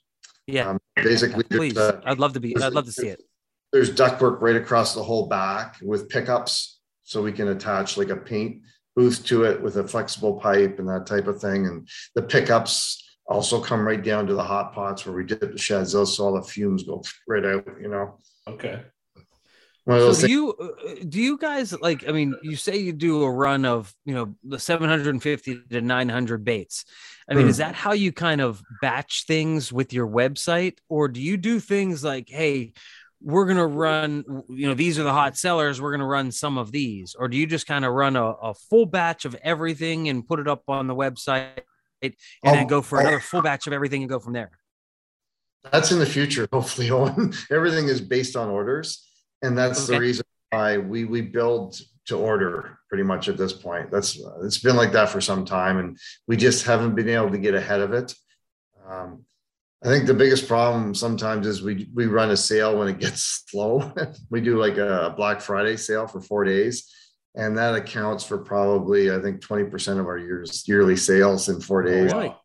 That's why we get so far behind. So, and we make note of that on the website, but you're probably going to order in November and get it as late May sometimes, right? By the time we finish up those orders. Well, that's absolutely why I've always placed orders ahead of time, and knowing that it's going to take some time, because I knew that you guys are not some big shop. And I think, I talked about this on a previous podcast, that I don't know that anybody in the musky world is really like keeping stuff in stock, not like a major producer. You don't have a Rapala, you don't have these gigantic companies that have constantly have stock on hand. Everyone is kind of working hand to mouth, so to speak, like what people want and what we can make, what we want, what we can make. Strange, isn't it? Yeah. I mean, it's apart from Musky Innovations and Chaos. And then there's your big blade guys, Musky Mayhem, and there's a few of those ones around. A lot of guys are just mom and pop operations out of the garage or the basement. The musky industry, we're the first for the just-in-time manufacturing. Yeah. Well, we've talked about that a lot here. Is that something we want to kind of appreciate more and focus on is the mom and pop aspect of things. That these are folks out there just making a living by doing this. And that's, just like anybody would own a pizza shop, or anyone would own a gas station, or, exactly. It's the same thing. And in the moment people decide to patronize the major, let's say Walmart came in and started making a musky bait, or Costco came in and started making a musky bait, and people started flocking to that, and that kicked out the mom and pop bait makers. That's, I don't think we're anywhere near that in the musky business. And that's admirable. That's really cool to be kind of in that industry that's not totally taken over by pure capitalism and I don't think the market's big enough. Corporate America. Yeah, it's not. Yeah, it's a niche market for sure. Like, kind of falls in that sweet spot. You talk about the patronage. When I first started making baits, and I looked at all these guys that make hard baits, like Sean and Hoser, that guy. Like, have you ever been to the Musky Odyssey when he's been there? I have not. I mean to make it. Next year, hopefully, I'll make it up there. I've heard there's a line like you wouldn't believe. Yeah, the lineup. Yeah, people start lining up the night of to get his baits. That's how hard they are to get, and like the workmanship that goes into Sean's baits. I mean, that's someone to look up to, and that's where the whole patronage thing comes in, because people appreciate the amount of time and effort he puts into those baits. Right. Hard baits are something else. Like they take a lot of work, and that's why they get the money for those. What type of clear coat do you put on those? Because so you use the here we go. Use the automotive paint. Cue the question. Go back to the clear coat. We always got to go back to the clear coat. This fascinates me, because so you're using this heavy duty paint that's going to stick to this stuff. Yeah. How do you get such a smooth, beautiful clear coat on that? It's just plastic. The way it rolls off Is it another dip in the same Yeah, dip that's all it is. plastisol? Yeah, the same thing. Yeah. Okay, because I remember seeing Larry Dahlberg do that one time, and I couldn't believe it. Like that's how he sealed it. It was just another dip. I thought that was the homemade, the home version of how to do that. Yeah, and it gives it depth. Like when you see the paint when it's painted as opposed to after when it's been clear coated, big difference. It just the whole paint becomes more vibrant, the colors become more vibrant, the glitter pops more. It's like almost like a fiber optic effect, if you know what I mean. Yeah. Here's a weird question. Does it keep it from bleeding? Because I know, like, say you have a white Poseidon in a box with an orange Poseidon, you're going to end up with a white and orange Poseidon. Does that clear coat keep it from bleeding at all? It's, you know what it is, that what makes a bait bleed are the colorants that go into it. So if you've got two choices, basically, you've got dyes or pigments. Dyes bleed. So in some cases, let's say like the hot fluorescence and the chartreuse, a true chartreuse dye is clear. It hasn't got like a fluorescence to it. So it's more translucent than it is opaque, if you know what I mean. Mm-hmm. So and I've tried those, and if you say you get that bleed, you won't get that in a paint, but you will get it in a colorant that you mix into the plastic. So answer your question. So if I have plastisol out in my shop, and I also have a whole bunch of those, every color of Alumisol, like whatever the like dust is, Alumidust. Yeah, right. Yeah, so it's mica, basically a mica base, and they color it. So if I put that Alumidust in a plastisol, let's say a dark purple or whatever, is that going to run? Or are you talking about like where if you're more painting it, you have a better chance of it running? No, actually. So pearls and anything like that, what did you call it again? Sorry. Alumisol? Or Alumidust. Alumidust. Alumidust, okay. Yeah. Yeah, so Alumidust is basically a pearl pigment, and you can get that in many forms and many colors, and they're always kind of a washed out color, right? So any pearl pigments will not bleed because they are basically a mineral that's been ground down. It's just suspended in the plastic. Exactly. Just like glitter would be, although glitter you can have problems with too, because glitter is essentially silver foil, and they apply a pigment over top of that. So you'll get like chartreuse, whatever, gold. Gold is the worst, actually. So if you ever notice, like on where you've got, say, a bulldog style lure, I've seen it with those, the older ones, you'll get the bleed into the white belly. It'll kind of turn the white belly turns brown from a walleye color. And that's just from the glitter, the actual colorant on glitter. Because we have that happen here too. Like I have some baits, and depending on where you get your glitter from and how they make it, that pigment on the glitter will bleed through the plastisol. I always thought I was doing something wrong there. I'm like, damn it, I got to start keeping these white belly baits separate because something's turning them brown. I had no idea that was glitter doing that. So if it's a dye base that they use on either the pure color to put into the plastisol or on glitter, it'll eventually bleed through. It's like if you get a sharp, you put a dot and it kind of spreads after. It goes out. Right, because that's a dye.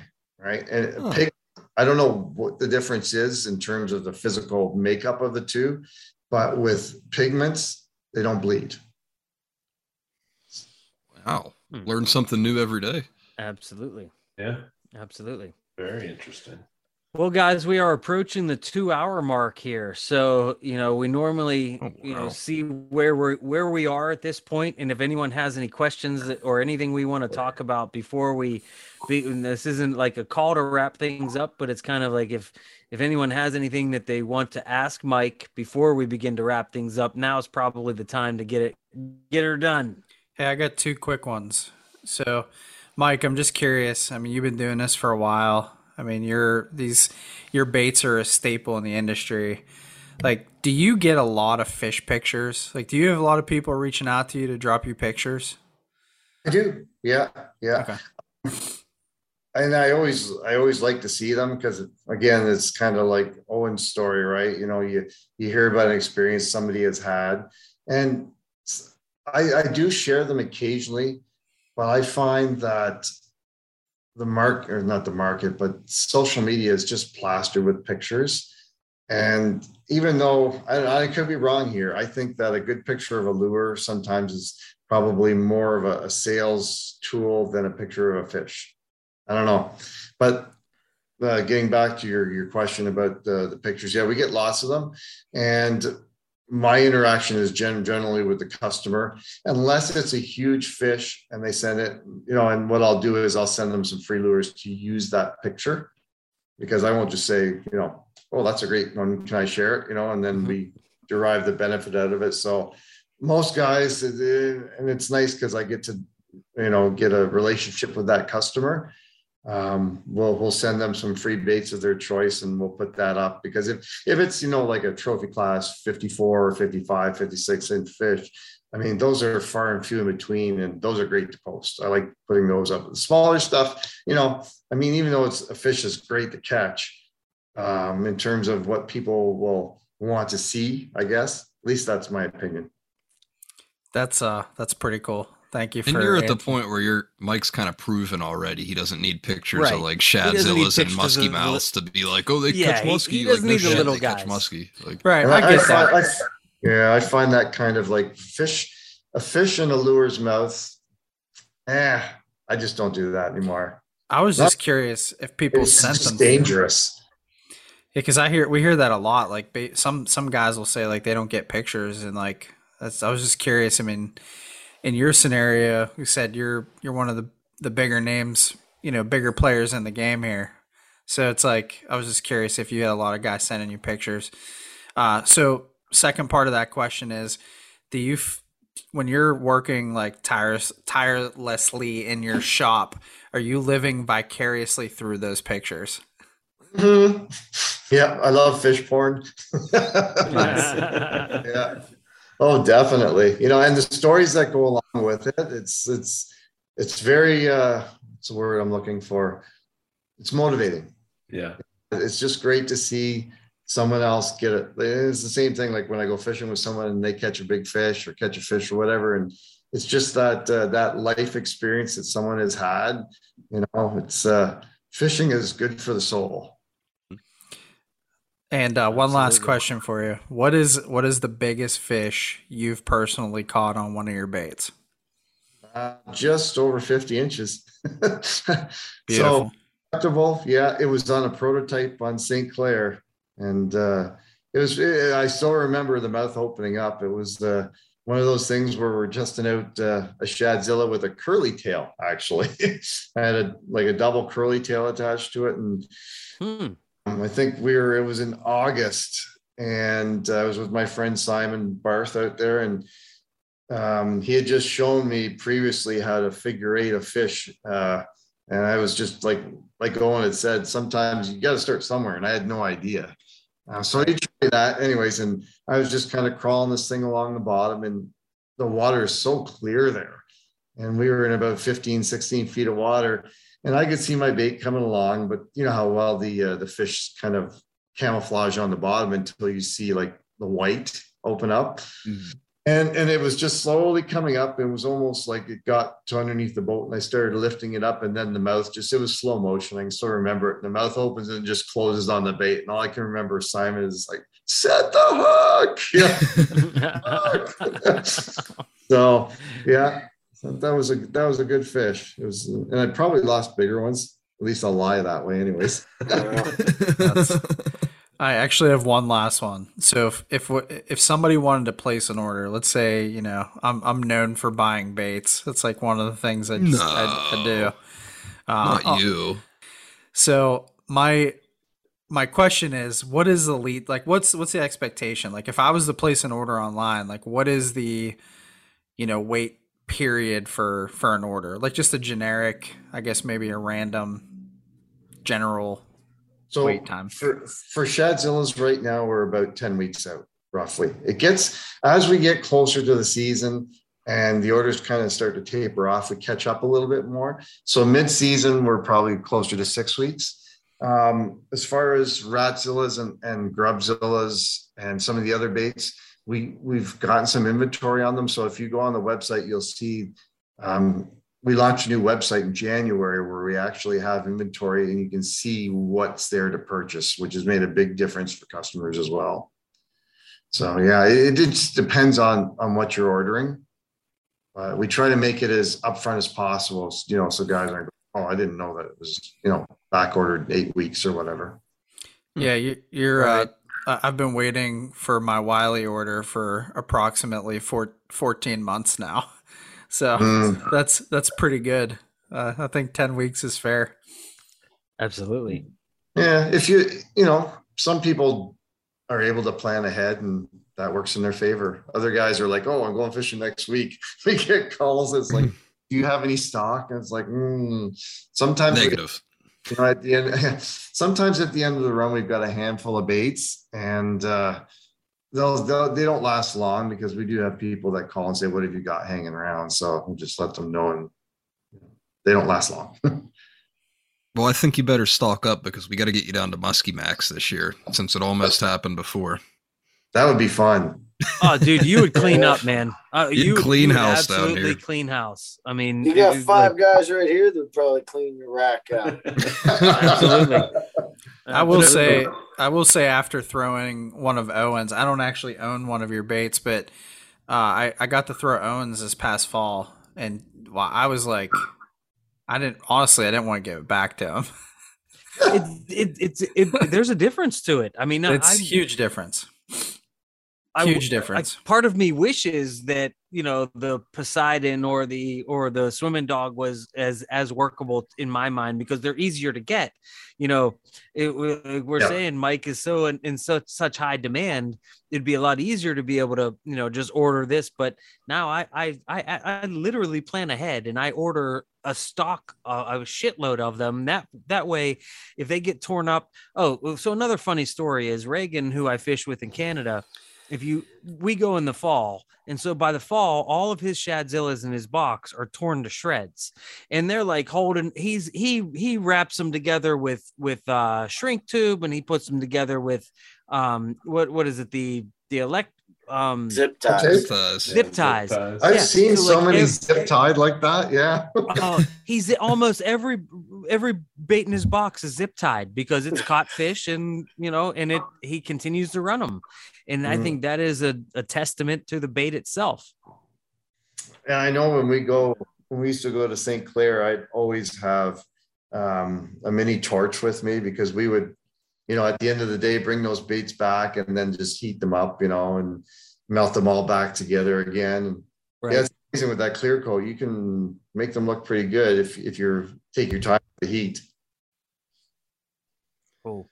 Well, I know guys, Mike was talking about fish porn, and if you're out there, anybody listening that likes good lure porn, I think Mike's your guy. The Water Wolf page. I mean, absolutely. Man, you could spend a good few hours. In fact, I got to ask for more. Pictures. I got to ask for more. You got to give us more of the the step by steps. We want to see the process. Pictures of the shop. Pictures of all the colors. I'm fascinated by that stuff, man.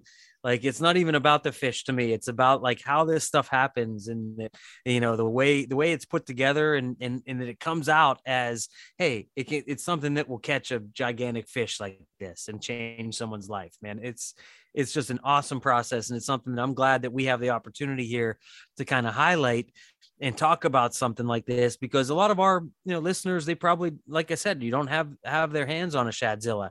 This is your chance. It's I mean, shit, even if guys around here, if you know me, give me a call. I literally have probably 20 Shadzillas in my shop right now because I just got a big order. USA retailer, Owen. Yeah. I mean, are you saying you're slinging Shadzillas your own? No, he's flipping Shadzillas down here in US. I don't sell anything. I don't sell Johnny would like to call a timeout and say that those are all spoken for. I don't sell anything. Soup later, going up from 10 and 10. if anyone wants to give him a shot, you just give me a call. I'll hook you up with a Shadzilla, no cost. I'm not trying to bait flip here. If anybody wants to see one in action, you can come out on my boat and watch me catch fish on one, but I'm not letting you use mine. Demonstrations only. You can net them for me. Well, Mike, how can our listeners find you? Are you on Facebook? Are you on Instagram? You have a website? Give us all your connects. Well, pretty much all of the three that you just mentioned. Definitely a website. You can Google Water Wolf Lures or Bass Magnet Lures. It'll take you both to the same site. It's a combo website, so there's pages for each side. On Facebook, Water Wolf Lures, also Bass Magnet Lures, and then my personal Mike Nabulsi. So you can find me that way. On Instagram as Water Wolf Lures and Bass Magnet Lures as well. Awesome. Anything that you want to say, before we end this, because I just want to say thank you to you for listening. First of all, giving us the time, to take the time to listen to our podcast and, take the time to join us here tonight. We've had a blast doing. Yeah, it was a lot of fun. And Owen, working in the shop, I'm always searching for great podcasts to listen to and unique ones because, as you know, there's a lot of podcasts out there. Oh yeah. There's not a lot of musky podcasts, and then there's not a lot of good musky podcasts that have content that's interesting. Where they're not just talking about one bait for an hour or about how great it is and that sort of thing. And you guys, it's just funny. Sometimes there's how come I haven't heard of that one before? And so I listened to one, and the nice thing is you guys go for probably the longest amount of time compared to most of the podcasts that are out there. Right. Yeah. So I thank you guys for taking the time because, you're not getting paid for doing this, I would imagine. No, not at all. No. But all I get is bitched at by my wife. Exactly. But the long form aspect is something that we really like, is that, you hear these podcasts and you get little snippets of people and you don't really get to, get the feel for who they are as a person. And I feel like we've kind of joked that we kind of call these a fireside chat, just that we're here to just kind of talk about it. We're not here to grill anybody. We're not here to tell anyone that they're doing something wrong, doing something right. If we've used your baits, great.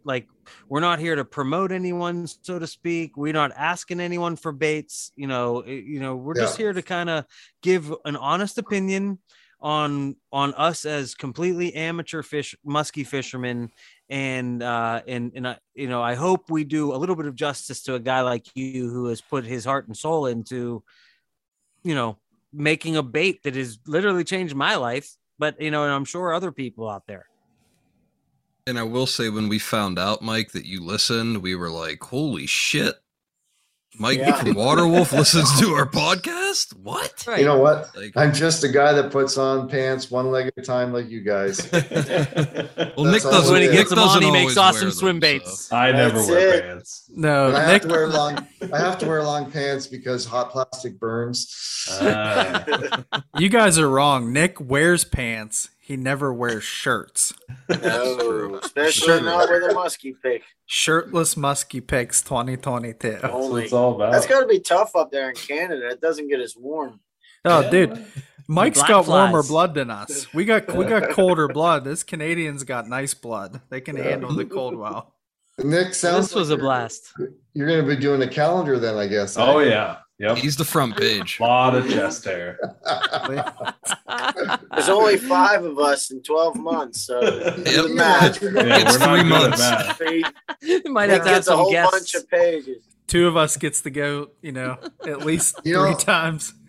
Well, a buddy of mine, that I was talking about you guys, he said, yeah, my mom into this podcast, and I wondered what she was doing, searching the internet looking for. We saw that comment. Yeah, it's Sean Ryan, the guy I fished with. Yeah, he says. Well, shout out to Sean's mom if she's listening to us right now. Appreciate the listen. Yeah. That's great. Yeah, Sean's a great guy. I've never met his mom, but she must. Sounds like a wonderful lady. Yeah, wonderful lady. Yeah. Thank you Mike, so much. Yeah. Thank you, man. Can't say thank you enough. That was Thanks, great. Yeah, And man, this was awesome. let's keep in touch, because if you guys are Definitely. going to Larry, you never know. You know, we might run into each other out there. Yeah.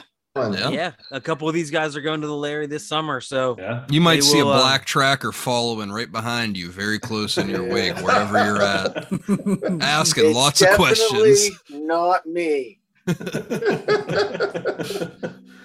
Right on. Well, thanks All again, right, Mike. guys. This has Thank been you, Mike. Awesome. Thanks, we'll Mike. definitely keep in touch.